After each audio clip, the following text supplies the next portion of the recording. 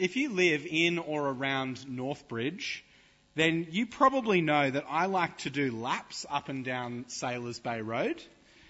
Whether it was the twice daily walk to Woolies when we lived just next door, or now the walk to work from Willoughby, or if it's just an afternoon catch-up with the lads at the charcoal shack, I don't mind a stroll down Sailors Bay Road. And there are a bunch of things I like to do on my walk. I like to listen to music sometimes. I more often devour a podcast. Sometimes I'll use the time to workshop a sermon, just to try and get through a particular point. And I like to think that I can pass that off as if I'm having just an animated conversation with myself.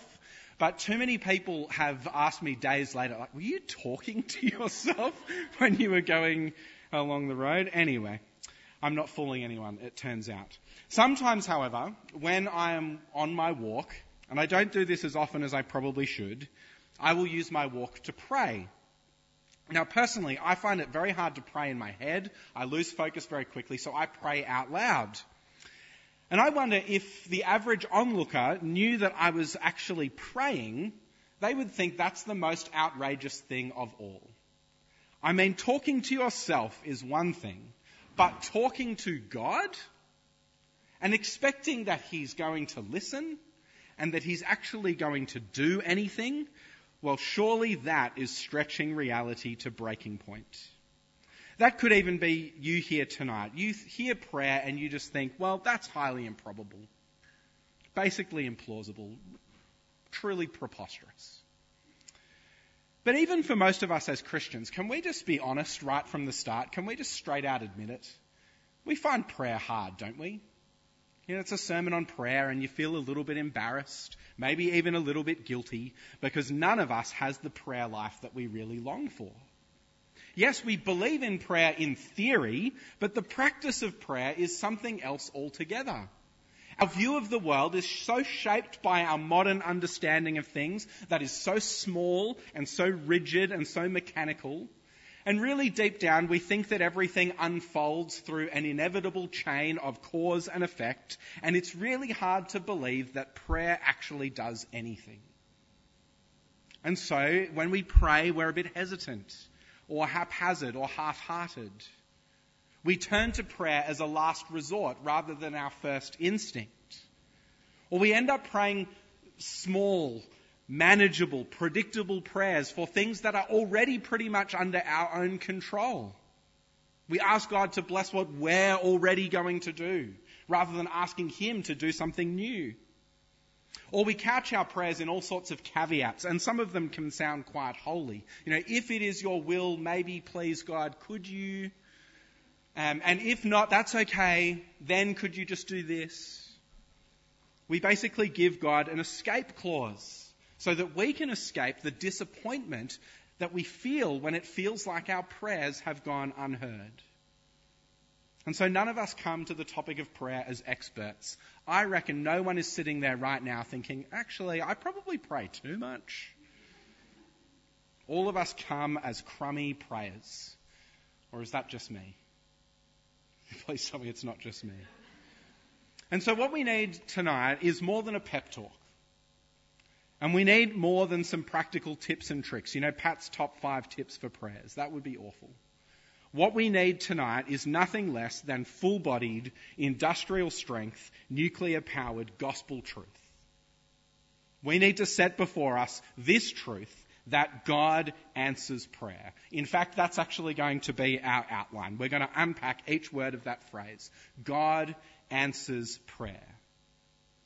And as we do, I hope that more than anything else, we'll see tonight that prayer is the place where human need and divine fullness collide. That prayer is about bringing our nothingness to our Heavenly Father's abundance. And if that's true, then the sense that we have that we're lacking, that we don't have what it takes to really pray, well, actually, that's not an obstacle to prayer at all. That's actually our greatest opportunity. So let's start with God. Because the most important question we have to answer is, who are we actually praying to? What kind of God is it who is listening to us? And there are lots of different ways that we could answer that question. We could think of prayer as if we are battle-weary soldiers coming before God, our commander-in-chief. Or maybe we could think of ourselves as hard-working servants reporting to our master, or bosses, or employees, checking in with the boss, or students meeting up with the teacher. Whatever picture of God we have in our minds, that is going to have the biggest impact on our prayers. And so what we need is to grasp the picture that Jesus gives us in those few verses from Matthew chapter 7. Because Jesus says that we come before God as little children before our attentive and generous Father in heaven. So listen again to Jesus' teaching from verse 9. He says, "Which of you, if your son asks for bread, will give him a stone? Or if he asks for a fish, will give him a snake? If you then, though you are evil, know how to give good gifts to your children, how much more will your Father in heaven give good gifts to those who ask him?" God is not a stingy miser, arms crossed, unimpressed with all of our requests. I mean, not you again. He's not distant or dismissive or uninterested. God is sitting on the very edge of his seat. And his arms are out, ready to embrace us. He's hanging on our every word. His heart is full of love for us as his daughters and sons. And as we come before him with all manner of requests and petitions, he's not holding anything back. He stands ready to give us his very best. Isn't that a thrilling thought? And it's not just some kind of niche teaching here in a few verses. Jesus teaches this everywhere. God is our Father. Just in Matthew chapter 6, if you flick back a page, Jesus has told people, when you pray, you don't need to pile up words to sound really impressive.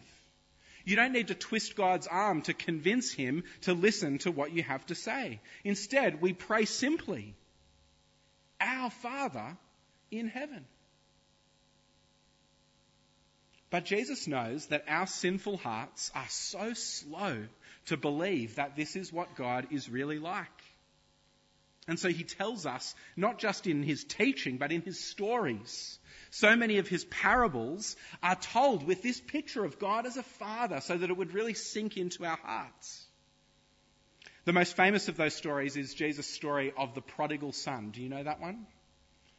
The youngest son of a wealthy father just rejects his dad. He asks for the inheritance. He wants the father's stuff, but not a relationship with the father. And he goes off to a far country where he blows it all on wild living. And then there's a famine and an economic downturn, and he ends up living among the pigs before he finally slinks back home with his tail between his legs. And he has a request for the father to take him back as a mere servant. He prepares this little speech. "Father, I've sinned against heaven and against you. I'm no longer worthy to be called your son. Make me like one of your hired servants." And that's the best that he can hope for. And can you blame him? He was a total ratbag. And could you blame the father if he saw his son coming down the driveway and shooed him away? You are not welcome here. But when the father sees his son, he runs to meet him. And before his son can finish his practiced little speech, the father has already embraced him, has already kissed him. He's already put sandals on his feet and the best robe on his back and a family ring on his finger. He throws a massive party. He kills the fattened calf, and there's a celebration of feasting and dancing and joy. What small expectations that are met with such lavish generosity. And that is what God is like. He stands ready to welcome us, far more willing to give to us than we are to ask. And he meets our half-hearted, small-hoped requests with his abundant, loving kindness. And Jesus keeps teaching this. And he keeps telling stories about this. Your Father in heaven, he loves you. He wants to give to you. And all of that teaching and all of those stories are driving towards a reality that comes to its fullest expression as Jesus lays down his life for us on the cross. In the end, it is only the cross of Jesus that can finally break through our defenses, that can melt our hard hearts and convince us that God loves us. I mean, is it really true that God wants what's best for me? Is he really on my side? Does he really want to give generously to me? Well, listen to the word of God. For God so loved the world that he gave his one and only Son, that whoever believes in him shall not perish but have eternal life. But God demonstrates his own love for us in this: while we were still sinners, Christ died for us. What then shall we say in response to these things? If God is for us, who can be against us? He who did not spare his own Son, but gave him up for us all, how will he not also, along with him, graciously give us all things? Brothers and sisters, behold your God. This is who we pray to. Our Father in heaven. He is not holding anything back, for he's given his very own Son. And he wants to keep giving good gifts to us because he loves us. He loves us with an everlasting, never stopping, never giving up, unbreaking, always and forever love. And as we pray to this God, he hears and he answers our prayers. This is our second point. Because when we say that God answers our prayers, that's actually taking us to the very essence of what prayer basically is. Most simply, prayer is about asking. It's about making requests and petitions so that God can answer them. That really leaps off the page as you read these few verses in Matthew 7, don't you think? Ask and it will be given to you. Seek and you will find. Knock and the door will be opened to you. For everyone who asks receives, the one who seeks finds, and the one who knocks the door will be opened. Which of you, if your son asks for bread, will give him a stone? Or if he asks for a fish, will give him a snake? If you then, though you are evil, know how to give good gifts to your children, how much more will your Father in heaven give good gifts to those who ask him? You can hardly miss it, can you? What is prayer all about? It's about asking God. You see this in the Lord's Prayer as well. Do you notice that every line of the Lord's Prayer is a petition? It's an asking of God.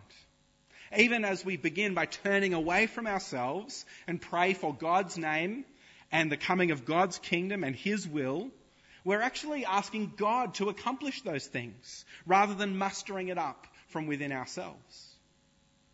This is how one commentator puts it, and I find this very helpful. We need to be reminded, he says, that asking is not, as some spiritual teachers tell us, more selfish than praise, which we are told is more God-centered. Or that asking is more selfish than intercession, which is said to be more neighbour-centered. Or that asking is more selfish than thanksgiving, which we hear is more humble.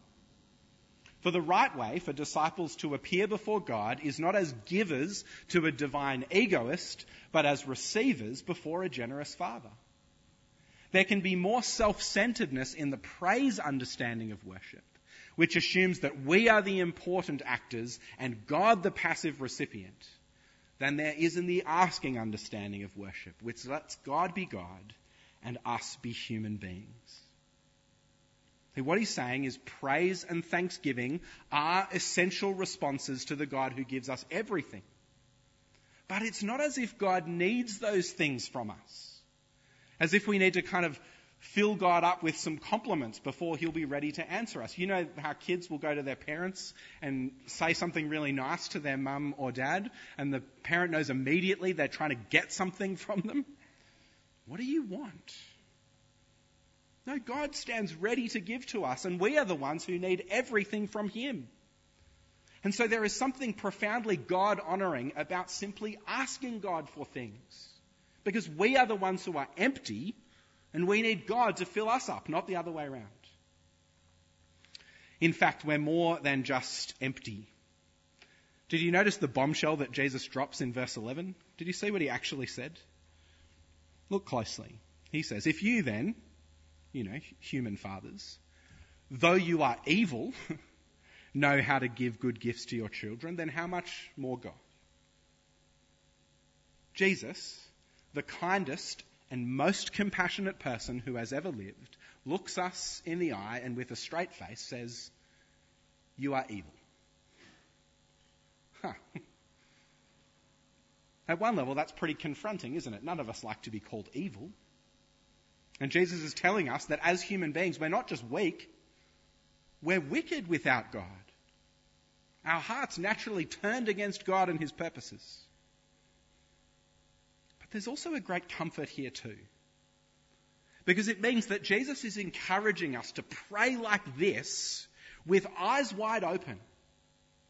He knows fully and completely who we are. He knows the depth of our need, physical and spiritual, even more than we know it ourselves. And still he urges us to pray. I mean, here's a thought. What if it's our very weakness and our sinfulness that qualifies us to come to ask God for help in the first place? Jesus says we need God. We depend upon him for every breath, for our daily bread. And we depend upon God for the forgiveness of our sins and daily deliverance from evil and temptation. And so Jesus is saying, sinners that we are, come boldly before your Father. He's beckoning us to come in prayer with empty hands out and mouths open with the confidence that our Father in heaven will fill us and feed us. See, in these few verses, Jesus is really reminding us of the two fundamental realities at the heart of the Christian gospel. On the one hand, he says, God is more loving and generous than we dare to believe. And we are more sinful and needy than we ever imagined. And prayer is what happens when that divine fullness and our human need collide. Prayer is about bringing all of our weakness and all of our wickedness to God and asking that he would give us everything we need from his great abundance. Jesus is saying to us, all of us, did you notice that beautifully expansive word in verse 8? Everyone who asks. Jesus is saying to all of us today, what do you need? What do you need? Name it. Is there some sin in your past that still haunts you to this very day? Is there some sin in your life that even now has you in its grip? And just saying it out loud kind of scares you a little bit. Jesus says, bring it to God. Ask for the forgiveness and the freedom that Christ has won for you. Are you suffering from some sickness, anxiety, or depression? Are you under the power of addiction? Do you feel just aimless in life? Are you bored? Are you overwhelmed with the demands that are placed upon you? Do you feel as if your hope for the future is being slowly eroded? Is your heart broken? Bring it to God. Seek the comfort that only he can give. Seek his peace, which is beyond all understanding. Seek the kind of transformation and renewal and healing that only God can bring. Is there some absence in your life? A longing for some good thing that you lack? Perhaps it's a broken relationship that you just think is beyond all repair. It could be that you long to be married to someone. Or perhaps you wish you had a child, but it just keeps not coming day after day, month after month. Maybe there are loved ones in your life who don't know the gospel, and more than anything, you just want them to know Jesus. Come to God. Dare to believe that God our Father loves to answer urgent prayer with his best blessing. Or maybe you're that kind of person who just goes, prayer's ridiculous, right? Unbelievable. But there is this niggling sense of need in your life. You're longing for something more. You have questions and you want to know the answers. Well, Jesus is saying, pray. Ask God. I'm not even sure if you're real. But if you are, I want to know you and your Son who you sent. Knock on God's door because he's waiting. And he loves nothing more than to fling his kingdom open wide so that anyone who's seeking him can enter in. Or do you want to be wholehearted for Jesus and a Northbridge that knows him? Well, that's not going to happen through our own effort and our own cleverness. I really like the both and. I think that's awesome. We don't want to be a church just walking down the middle. Let's have all the extremes all the time. But there's no amount of ministry programming, there's no tweaks that we can make, there is no streamlining that we can do that is going to usher St. Mark's into some glorious future. But what if we start to pray God-sized prayers and ask him to do a work in our lives and through our church that when it happens, we'll just go, we didn't do this. Only God could do something like that. Now, for sure, God is going to answer our prayers sometimes in surprising and unexpected ways. The good gifts that he wants to give us could be beyond what we can right now understand or imagine. But in light of the promises of Jesus here in this passage, we can be certain that no bold asking prayer will ever be wasted prayer. No such thing exists. Jesus says to us, ask, seek, knock. And so let us be a church who prays and prays and prays. And so, how can we make progress in a life of prayer? How can we stumble forward together into a fuller and richer fellowship with God our Father? Well, I just want to quickly suggest 3 things as we finish. Firstly, try something new. There are lots of different ways that you can pray. And there is no one way that is the kind of rubber-stamped, super spiritual option. There is no prayer that we can pray that God will turn around and say, actually, you're kind of doing it wrong. Come back when you've learned how to do it properly. And so, try something new. Try praying on your way to work, maybe as you walk or as you're driving or on the bus or whatever. Someone told me recently that they pray for their home group every week when they go to the gym. So they pray for their home group a couple of times a week. I would never pray for my home group if I linked that up, but do what works for you. I know that Izzy finds it helpful to write down her prayers sometimes. For me, unless I'm speaking it out loud, I'm off with the fairies. I know other people have told me that praying on their knees at the end of their bed just helps to focus their mind on their need before God. You could choose to do something like praying every morning before you pick up your phone. Or you could pray every time you eat during the day. Use your imagination. Be creative. Try something new. And you could find something that's really helpful for you. What have you got to lose? Try something new. Secondly, try something old. And one of the things I've found most helpful for me is taking advantage of the fact that I'm not the first person who's figuring out how to pray. For 2,000 years, Christians have been learning to pray to God about all sorts of things and in all sorts of helpful ways. And they've written their prayers down so we can benefit from their learning. So I find it really hard when I sit down to pray to focus on anything at all, really. And there are so many different things that I know I can be praying for that it's just hard to know where to start.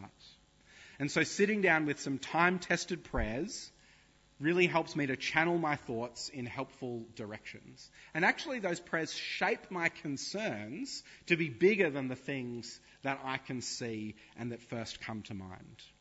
And what I've found is that those structured historic prayers have laid a foundation for me to launch off into more spontaneous prayers for my current concerns. If you would like any tips on resources to use, just let me know. I'd love to recommend some things to you. But a great place to start is the Anglican service of morning prayer. It's got all you need: confession, thanksgiving, prayer for the world, prayer for yourself, prayer for the church. It's a great place to be. So try something old and then pray together. Here's another secret. The most holy kind of prayer is not you by yourself in a dark room just talking to God on your own. You're not doing it wrong if you're praying with other people. It's not cheating. Because if prayer is coming before our Heavenly Father, don't you think He would love it if we do it together as brothers and sisters? So maybe you could find 2 or 3 people who you could meet up with once a month just to pray for the things that are going on in your life. And you might be there now thinking, who would I even ask? Let me know. We can do some matchmaking. It'll be great. You could take the opportunities that you have each week in your home group. Speaking out loud in a group might terrify you. But what a way to encourage the people around you, and what a help to your own prayers to take that opportunity each week. Did you know that every Sunday there is a prayer meeting in that little room there, half an hour before the 5 p.m. service? Can I take a moment to honour Mel and Claire, who are just faithfully there week by week? You go, sisters. You can join them. Why not make a commitment to go once a month in the year ahead, to pray for what's about to happen in church, to just blow our minds? That'd be great. Or what if we all said, I'm going to go to every single whole church prayer meeting next year that happens down in the hall. Our final one for this year is the first Wednesday in December. And we go pretty well as a church. We get about 40 to 50 people there each week. What if there were 100?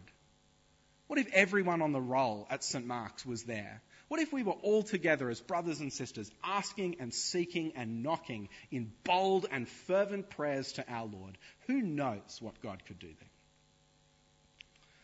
So yeah, many people today find prayer improbable or implausible or just plain preposterous. But we know better. Because we know Jesus. And He teaches us and He shows us that God is our loving Father in heaven. And if you have ever prayed, I'm sure it will be your testimony that our God is a God who answers prayer. And if that's true, then the only really preposterous thing would be to not pray at all. Jesus says to us tonight, ask and it will be given to you. Seek and you will find. Knock and the door will be open to you. For everyone, that includes you, who asks receives. The one who seeks finds. And to the one who knocks, the door will be opened.